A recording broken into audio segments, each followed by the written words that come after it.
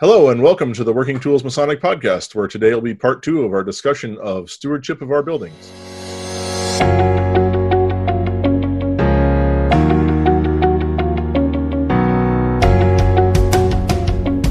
Ladies and gentlemen, brethren all, welcome to the Working Tools Podcast, a casual conversation around Freemasonry. First, it's important to note that our opinions and thoughts are our own and do not reflect those of our Grand Lodge or respective craft or concordant bodies. Please connect with us and ask questions, either here on YouTube or on our Facebook page. We'd also appreciate a thumbs up and especially any comments on our videos.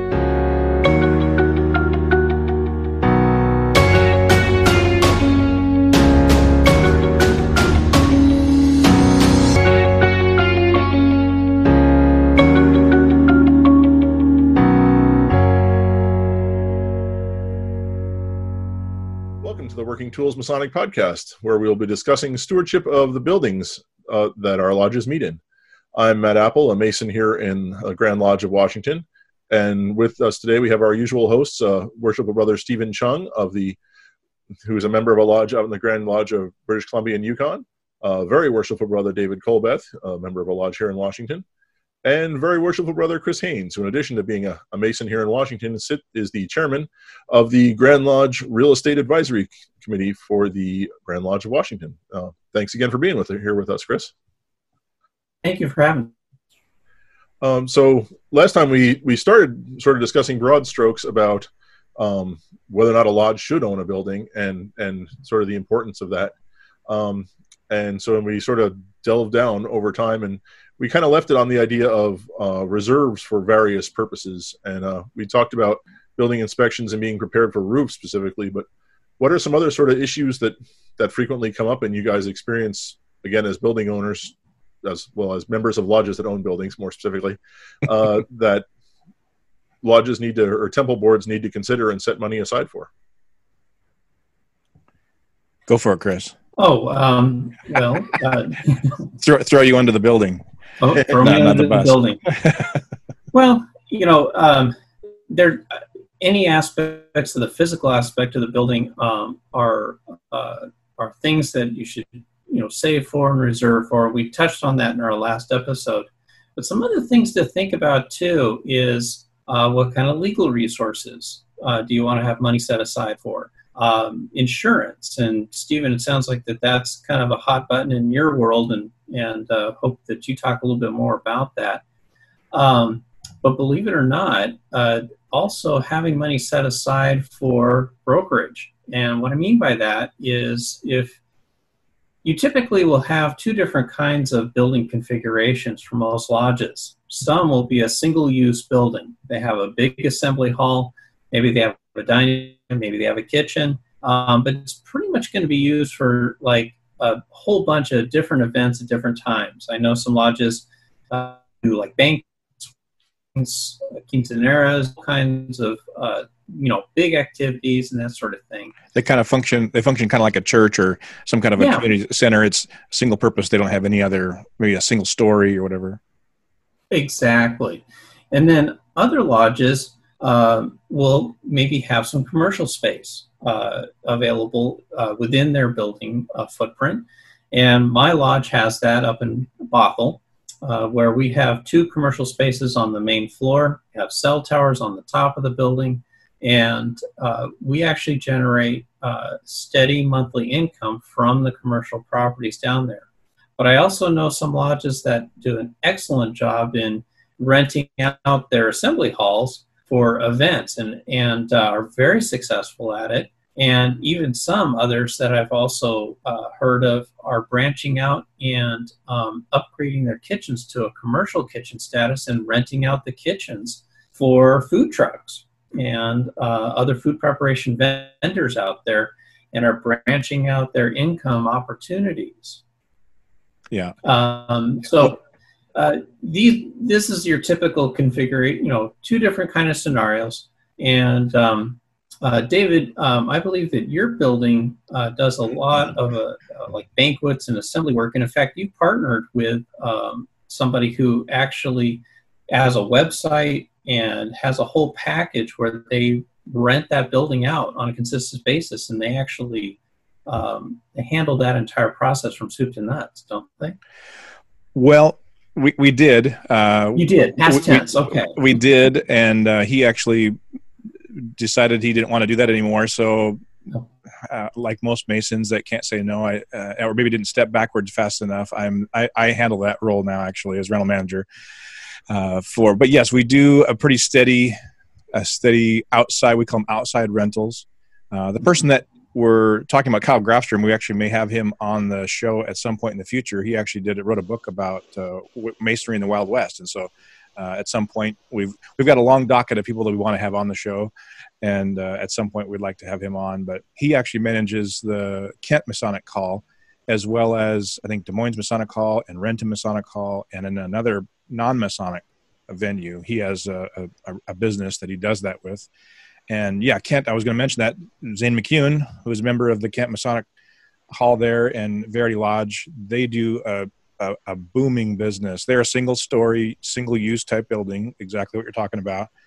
But they rent that Friday, Saturday, Sunday, every weekend, every day. It's actually hard for them to do any other rentals in that building. For example, we were at the Rainbow, Matt and I were talking about, we were at a Rainbow event today on a Sunday. It's just a little bit different, but that was one of the only days that were available in that hall to have. And because they rent it for a lot of money. They've done a great job with the upkeep and of the maintenance, and they're doing continual process improvements to that building.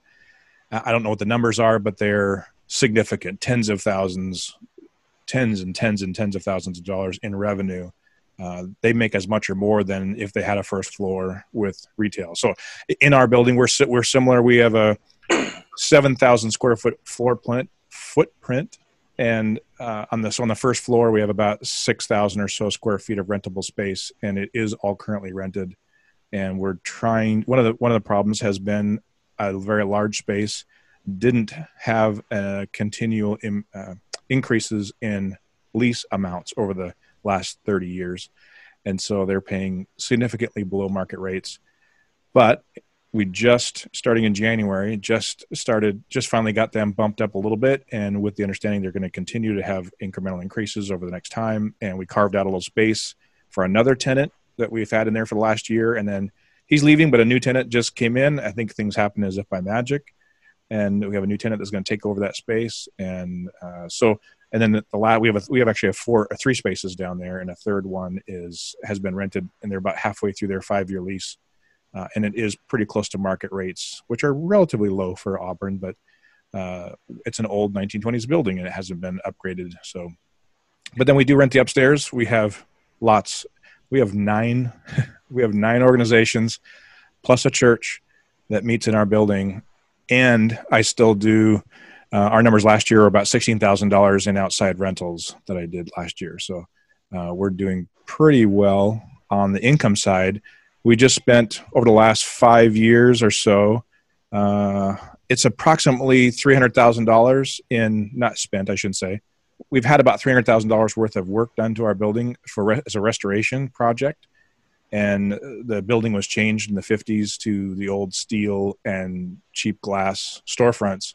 And so we just had them restored to the 1920s Douglas fir, beautiful double pane windows, and it's really a beautiful job. But a couple of our members stepped up and did all the paperwork and all the process to get that done. We were able to take advantage of some amazing grants that were available through the city as well as through the county. I think out of that $300,000 or so, we only spent about $50,000 to $75,000 to get all that done. So it was an amazing opportunity. So I'd highly recommend anybody out there that needs to do improvements, check with your local municipalities, check with your county, your development groups, ask around. There's probably grants and things available, even for painting, even as simple as painting. So definitely check with them for grants. But also don't spend a lot of time spinning your wheels on grants. Make sure that the building is profitable. And as Chris was starting to talk about, that single use versus retail use, I think we're just about to get into some of that retail ability. Are leases current? Is the income, is it marketable income? If it's not, check, and you don't know, just like you would inspect the property, have an inspector come out and have an inspection done, hire a commercial broker, hire a property manager to come out and say, hey, can you evaluate this interior of the building and tell me what it would be worth to rent? What should I be charging right now? Well, that's one of the things that we, the holding society decided to do. We had a tenant change or leave, and we were well below current market and didn't really realize it, I suppose. From what I understand, they hired a property manager to lease the space for us, and they got us several dollars more per square foot than we were getting before. Yes, we paid a huge fee for them to do that and put the person in there, but you only pay that fee once, and I guess once that lease is done, at least then we're at a better market rate than we were, because we didn't realize that we were several dollars per square foot below market. Right? Yeah. So there's some real benefits to hiring the right people. Yeah, and if you just keep those rates moving upward with the market, it's relatively easy to get a new analysis done to understand where the number should be, and not have to do a full, okay, we haven't done this in 50 years, how much should we be charging? Or if you have a tenant that doesn't have a lease, what's your legal position if they'd stop paying the lease? Having that legal team, having a good broker, property manager, attorney, having all those professionals at your fingertips is critical. And I think you guys having that committee in Washington for lodges to look to for support when they have to deal with these things for the first time and are not very aware, I think that's great. So just to step back a second to the topic of the set-asides that we're not, I don't know what you want to call them, the sinking funds, the money that the Temple Board is setting aside for expenses. We sort of talked about physical things to the building, and Chris was talking about legal and potential other professional expenses. And I think you guys sort of hit on one without actually mentioning it, which is, it seems to me, as a member of a lodge that does not own its own building, that if your tenants just go out of business, or or their lease expires and they decide to move, or they retire, or whatever it is, and suddenly you have half or all of your rental space is empty, you're still going to need to keep the heat on and the lights on, and if that rental was supporting your lodge room upstairs, you're going to need to have some money set aside to keep the show running, essentially. Absolutely, and you want to plan very generously, potentially, for that what's called a vacancy, right? It can take a while to load a commercial space with a property, and a rule of thumb that we've used in our lodge is, do we comfortably have a year worth of rent set aside in for that particular rental to give us the space to be able to have another tenant come in, and that doesn't even include the brokerage cost by hiring a professional broker to load that space. So Chris, you were breaking up a little bit. You said a year. You plan for about a year's worth of rental income, just in case there's a long-term vacancy or a little more hard finding a new tenant to replace that? Correct. And I was going to ask, if you want to stab in the dark at the gray area between the lines in our code, our constitutions of Washington, that, as they say, the code is silent in that area, talking about how much should a Temple Board have? I mean, that's just rental income if they're losing rental income. But what if they have a building that needs some maintenance? Or how do you know how much to set aside? Now, we talked about in the previous show getting an inspector out to give you an idea of the quality and condition of your roof, and what other elements might an inspection include?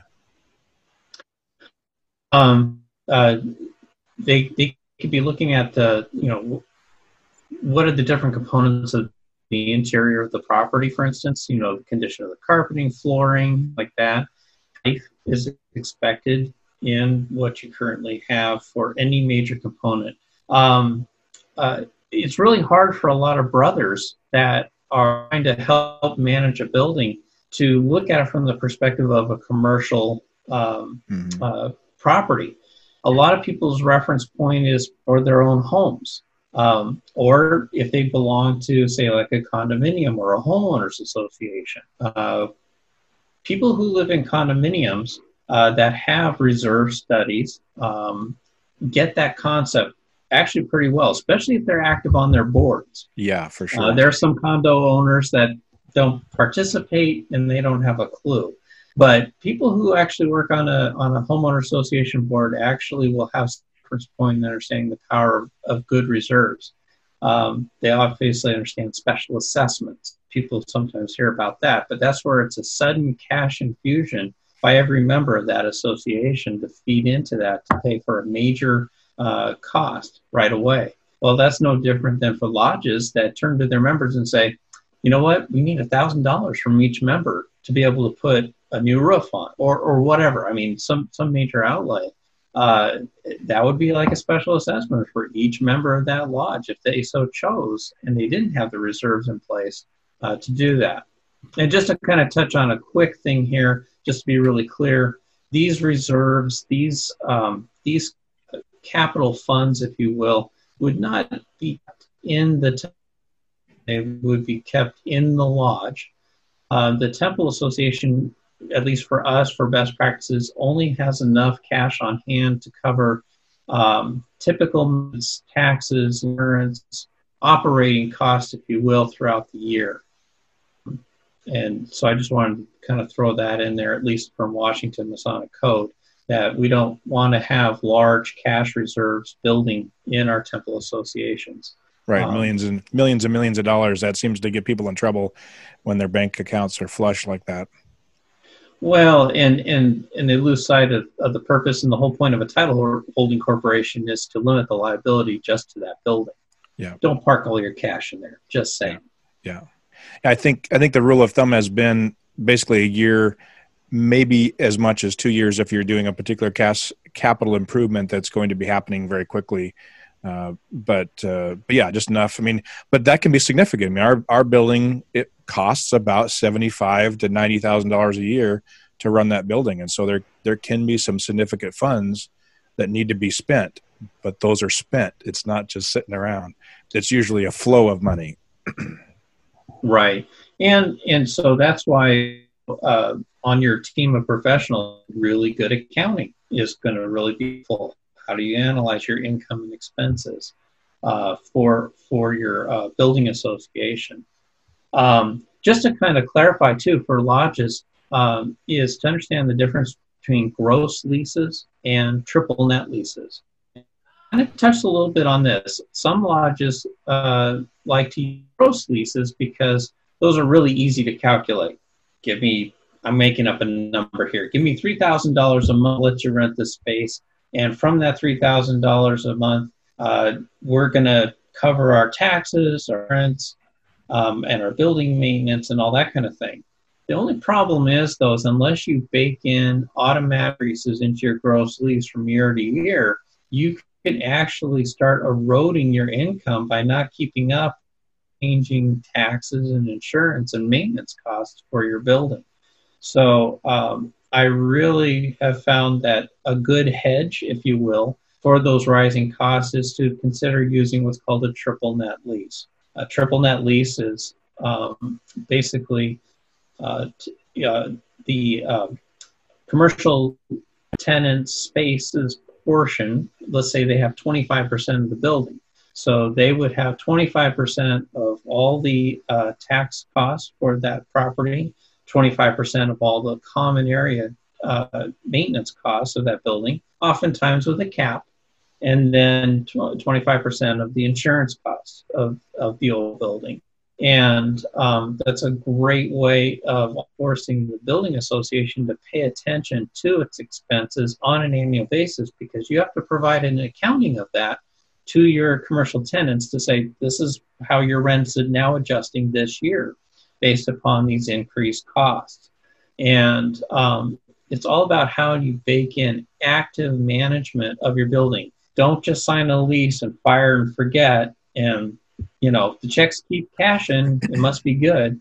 No, by having an ongoing process of actively reviewing those expenses, you won't let them get away from you. So everybody here has touched on that issue where all of a sudden there's a realization that, oh my goodness, we're not even near market rate on our rentals that we're charging. And I think when I first joined my building association, we were at 20% of market rate on our rental rates. And I was just shocked because I have some of my own rentals personally, but it was just like, this is absolutely critical that this be analyzed.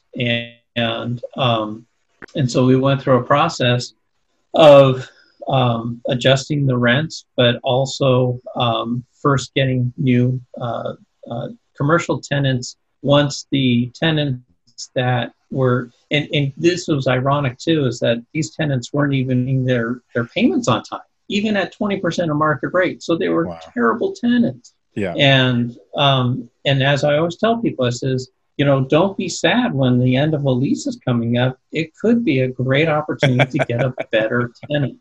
I mean, or if you have a really good tenant, great, adjust it. They have increasing costs for their business. You have increasing costs for your business of your building. It's fair. And that's all this is. It's fair. And Stephen, you touched on the fiduciary responsibility of a building association that they have to their stakeholders. And absolutely, this is a critical piece that's overlooked. And really can't say enough about it in terms of active management of your buildings. Yeah, one of the things that they got into in their fiduciary duty was the insurance factor, which of course did have a dramatic effect on the overall cost of running the building. Once we bought the proper insurance, it cost a lot more. For example, director and officers liability insurance. When you realize that every member of your lodge belongs to the society that owns the lodge, every member of your lodge is equally responsible or liability-wise. So then you look at the insurance factor to make sure that you're covered for those things, because theoretically, if you don't have the right insurance in place, somebody slips and falls on the sidewalk in front, they could sue your lodge and every member of the lodge, and now all of us are on the hook legally. And so that's one of the reasons that I started looking into it, was because that scenario was put forth, and sure enough, we were not properly insured. So all these years we've been doing business as it just continued on, and nobody even thought of those things. So another good thing to consider is that. So Stephen, to step back a topic for a second, the other two guys were talking about how here in Washington, the rule essentially is that you can't hold more than more or less a year's worth of expenses in the Temple Corporation. Does it work similarly in BC? Do you have to essentially turn over all the excess assets of the Temple Corporation to the owners at the end of the year, or does it? Do you know how does that works up there? No, I don't believe they turn anything over. They have sustainability funds that are invested for the long-term usage for the lodge, right? I'm not exactly sure how they have that structured, but last report I heard, we had I think $300,000 in our long-term investments for the sustainability of the lodge. So if we needed to, we could pull from that. And does the lodge own that, or does the Temple Corporation own that? Do you know? The Temple Corporation owns that. Okay. Really? Yes. So the holding society has all the marbles in their basket. Each lodge has members on the holding society, but they're not. It's a separate entity. But just hypothetically, for the sake of argument, if the Temple board ran $1 million profit one year and had all this money on hand, would they, and it was, far in excess of what they foresaw for expenses for the foreseeable future, would they then hand that money back to the owners of the Temple Corporation, or would they hang on to it? And they would hang on to it for the Kelowna Holding Society to invest properly for future use. Interesting. So the building is not really a revenue source for the lodge then, necessarily? No, actually, it's not a revenue source for the lodge, though in one sense it is, that because it makes enough money to support itself, our lodges don't have to pay rent. Well, we do pay rent. We pay $1 per year per member, right? So we get a good deal on rent because we have the income from it. But no, it doesn't. Like if they run, like for example, now they're going to make more money this year off of that one tenant.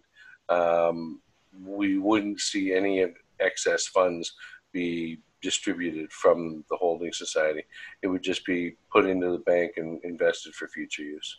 Because I know that there is a future plan. Eventually, they'll sell our building and we'll buy into another property and do something different. I know that the long-term community plan for Kelowna, there's going to be high rises probably where we are in the long term, and it's just a matter of time until somebody puts enough dollars in front of, or zeros in after that dollar sign to get us to sell. Interesting. I know in this area, a lot of the lodges that own their own buildings through their temple board, the building is a revenue source for the lodge. That as the other guys were saying, at the end of the year, the temple board is required to hand over essentially all the money in excess of their expectations for the coming year. And so a lot of those lodges say, woohoo, we can, we can keep our dues lower, or we can do whatever with this money that's not necessarily related to the building at all. So it's interesting that's so different up there. Yes. I think it's smart for future planning. It just makes total sense for where they want to go. I mean, for example, the Eastern Star wants us to put in an elevator or to put in a new chairlift, but where they want it, we can't do it. We can't upgrade our building. So eventually they're giving another push right now for us to try and figure another way to do it. But the fire marshal has already said, no, we can't do it. So that'll be another bigger push for them to say, okay, time to sell our building and look at something else. It's interesting to hear, to hear about the, I'm sorry, I don't want to, it's interesting to hear too that you have two different, or essentially three different groups that own the building together. And I know Chris is intimately involved, our committee, but mostly Chris, intimately involved in a situation where we have in the part of our state that is a similar situation, but one of the lodges is going away or wants to move. They don't want to be in that building anymore. They don't want to have that ownership anymore. And so I'd be curious to have you recommend that you look into your contracts and to your agreements amongst the membership of that Temple Corporation to make sure it's a clear process for dissolution if necessary, which is unfortunately not so clear in this one that Chris is working on or that we're working on. And we're finding that many lodges across the state that have similar boilerplate or template style contracts are kind of clear as mud, and they're not very accurate, or the process for dissolution or for releasing that partnership is not as clear as it could be. There was another lodge in our area that there was a building that was owned by two lodges that were members of the Temple Corporation, and their corporation bylaws had an even number of representatives from each lodge. So there was no tiebreaker. There was no, like you were saying, Eastern Star has a seat on your Temple Corporation. Ours, the one that I'm thinking of, it was exactly even. I think it was 8. It was 8 or 10. I forget which, but it was, so it was 4 and 4. And so everything that came up was deadlocked and nothing ever happened. And they ended up losing the building. So it's the dynamics of how the corporation is run are certainly very important for all of the parties concerned, from the brothers to the Eastern Star to, heck, just your tenants, right? If your building goes under, you're affecting your community around you. And that can clearly be important. Yeah. And with that, since I've made my point, I'm going to call time here. We approach the end of another half hour of the Working Tools Masonic podcast, and we want to again thank very worshipful brother Chris Haynes of the Grand Lodge of Washington Real Estate Advisory Committee, of which he's the chairman, and David, I suppose, is on the committee too. We'll give him some credit. And on behalf of myself and Stephen and the two aforementioned people, thank you very much for listening to our podcast.